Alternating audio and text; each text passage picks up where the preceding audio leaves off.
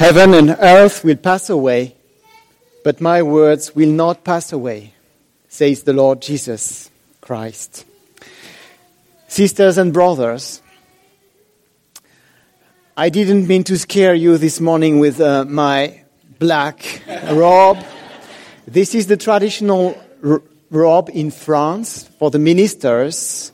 So as you know, I'm a French minister from the Reformed Church, which is united with the Lutherans now.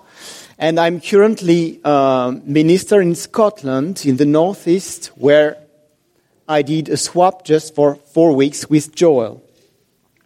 And so this is the traditional robe that the French ministers wear during festivals, Holy Communion, which occurs once a month or four times a year in Scotland, weddings and funerals. So I wanted to show you this, and this is indeed the same robe as those of the judges and lawyers in France, except just these two white things that symbolize New and Old Testament. So I know that in many Reformed churches now they have white robes, which mean something more bright and maybe less scaring for the children. I don't know. So I'm a French minister, as I said. So my background is the Huguenot Church, and some of you know this word, and there have been Huguenots coming here to America. And you know that these Huguenots were seeking refuge in some countries. And in fact, the first time we used this word of refugee, that comes from the French réfugié, was for them, the Huguenots that had to flee France due to the fact that Protestantism was banned from the Kingdom of France. So what we have in common is that I belong to a Reformed church like you, and we've got a reformer in common, John Calvin, which is also the reformer for your Presbyterian church, the main reference in the history. And so Jean Calvin is French and went to Geneva to do the reform, and this was the model of almost all the Reformed churches in the world that gather together now, something like 80 million people in the world communion. So we belong to sister churches, and I'm very pleased to be here, very honored to give this sermon this morning with you. And what I chose to do is to take a sermon that I did in Scotland a few weeks or months ago, because I don't know you, so I don't know what are your challenges. I don't know very well what is your context. And so, when you read the Bible, you want to bring a message to speak to today and where you are and how the mission is where you are. But I don't know it at all here.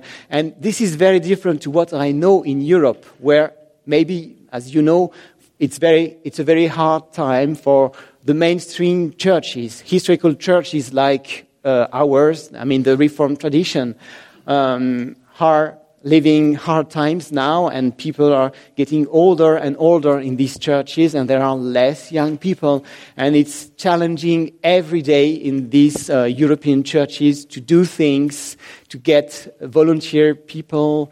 And so, yes, the context is very different in Europe now to what maybe you know here. So I'm very pleased to see so many children, and it's so vibrant time with the children, and thank you very much for this. And it was really a pleasure to see something that became, in fact, rare in Europe. So the ministers in Europe do not preach a long time, so don't be... the sermon is just something like 6 to 10 minutes. It's no more 45 minutes like once. Our Bible reading this morning tells two little stories that are part of a group of 5.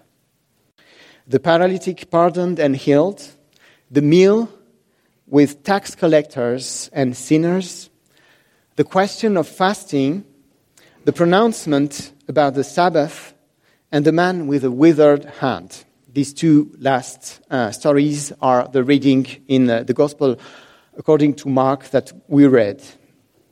And these are 5 stories of Jesus' controversy with the Pharisees and scribes. They are rich in teaching about the Christian faith.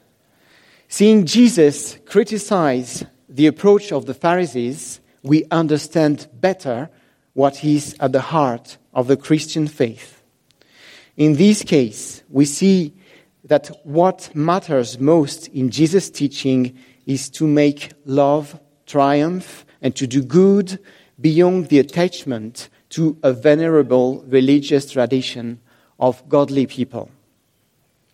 To fully understand these texts, it is important to remember that Jesus does not criticize Jews, as Christians have long thought. This made them anti-Semitic for 2 millennia, to the horror of Nazism and the Second World War. No, Christians are not against the Jews. Jesus is a Jew like the Pharisees, whom he challenges. At the very beginning of Christianity, in the decades following the death of Jesus, there was a very harsh confrontation between the early Christians and the Pharisaic movement. The Jews who recognized Jesus as the Messiah were excluded from the synagogues held by the Pharisees. It was roughly at this time that the Gospels were written. Therefore, the Gospels reflect the suffering and tension caused by this breakup. Conflict, breaks, disagreements are always unfortunate. In matters of religion, we are always entitled to demand forgiveness and reconciliation. What is happening in our 2 stories? In the first, the disciples eat grains on a Sabbath. The Pharisees consider this prohibited by law. Jesus defends his disciples before the Pharisees. He argues by quoting the scriptures. He goes on the same ground of argumentation as the Pharisees, who are very good at quoting the scriptures to know what the law allows or forbids. In the idea of Jesus, the Sabbath is there to do good. In the second story, it is also the Sabbath day that Jesus heals a man whose hand is paralyzed. At that time, there is no medicine. People use religious healers to cure themselves. Jesus is recognized as a healer. He wants to do good to this man, and this implies breaking the law, at least as the Pharisees interpreted it. For the Pharisees, we must not heal someone on the Sabbath. It is clear that there are 2 opposing visions clashing in these stories. Unfortunately for the Pharisees, the gospel gives trial without due process. One may wonder why the Pharisees are so mean in this story. If we witnessed such a scene, surely people would intervene to soften the position of the Pharisees. It's not that the Pharisees are mean. The Pharisees of this story are here to represent a certain religious position which has always existed in religions and peoples. These Pharisees are very attached to the law. It is even their religious identity to be people attached to a strict observance of the law. This is their trademark. A bit like the French are passionate about their cheese, the Spanish by their bullfighting, the Germans by their beer, the British by their tea. And it's up to you to say what you're keen on. But these things are sacred, and maybe how much tea is sacred for the British. And in the history, sometimes soldiers died in order to take their tea during the battles. And I know in my current parish in Scotland, one of the members is a soldier, and he witnessed such a scene, meaning that soldiers, British soldiers, during battles, even in the 1990s, wanted to have their tea and could die to let boil water or take sugar or milk to do their tea. So now let's return to the Pharisees. For them too, their attachment to a traditional and orthodox reading of the Torah goes beyond any other imperative. For Jesus, of course, it's not the same. Jesus grew up in the faith of Israel, but he does not have an obsession like that of the Pharisees. For him, the spirit of the law is more important, the spirit rather than the letter, and we must not miss an opportunity to do good, because if we do nothing, it is as if we were hurting. So, sisters and brothers, what conclusions can we draw from this for our faith today? First, to be more attached to the spirit of the commandments and biblical words than to their letter. To do good, then, to act positively for others and to intervene as soon as it can be done. We have to be in the image of the teaching of Jesus and not in the image of the Pharisees. For the Pharisees of our two stories, religious identity is more than letting hungry people eat or heal someone when the opportunity arises. Thus, for us, religious and national identity must count less than being flexible in spirit and attentive to the needs of others. Let's look for a moment at what constitutes our religious identity. A church with its buildings, a minister, liturgical habits, certain songs, certain memories, certain values.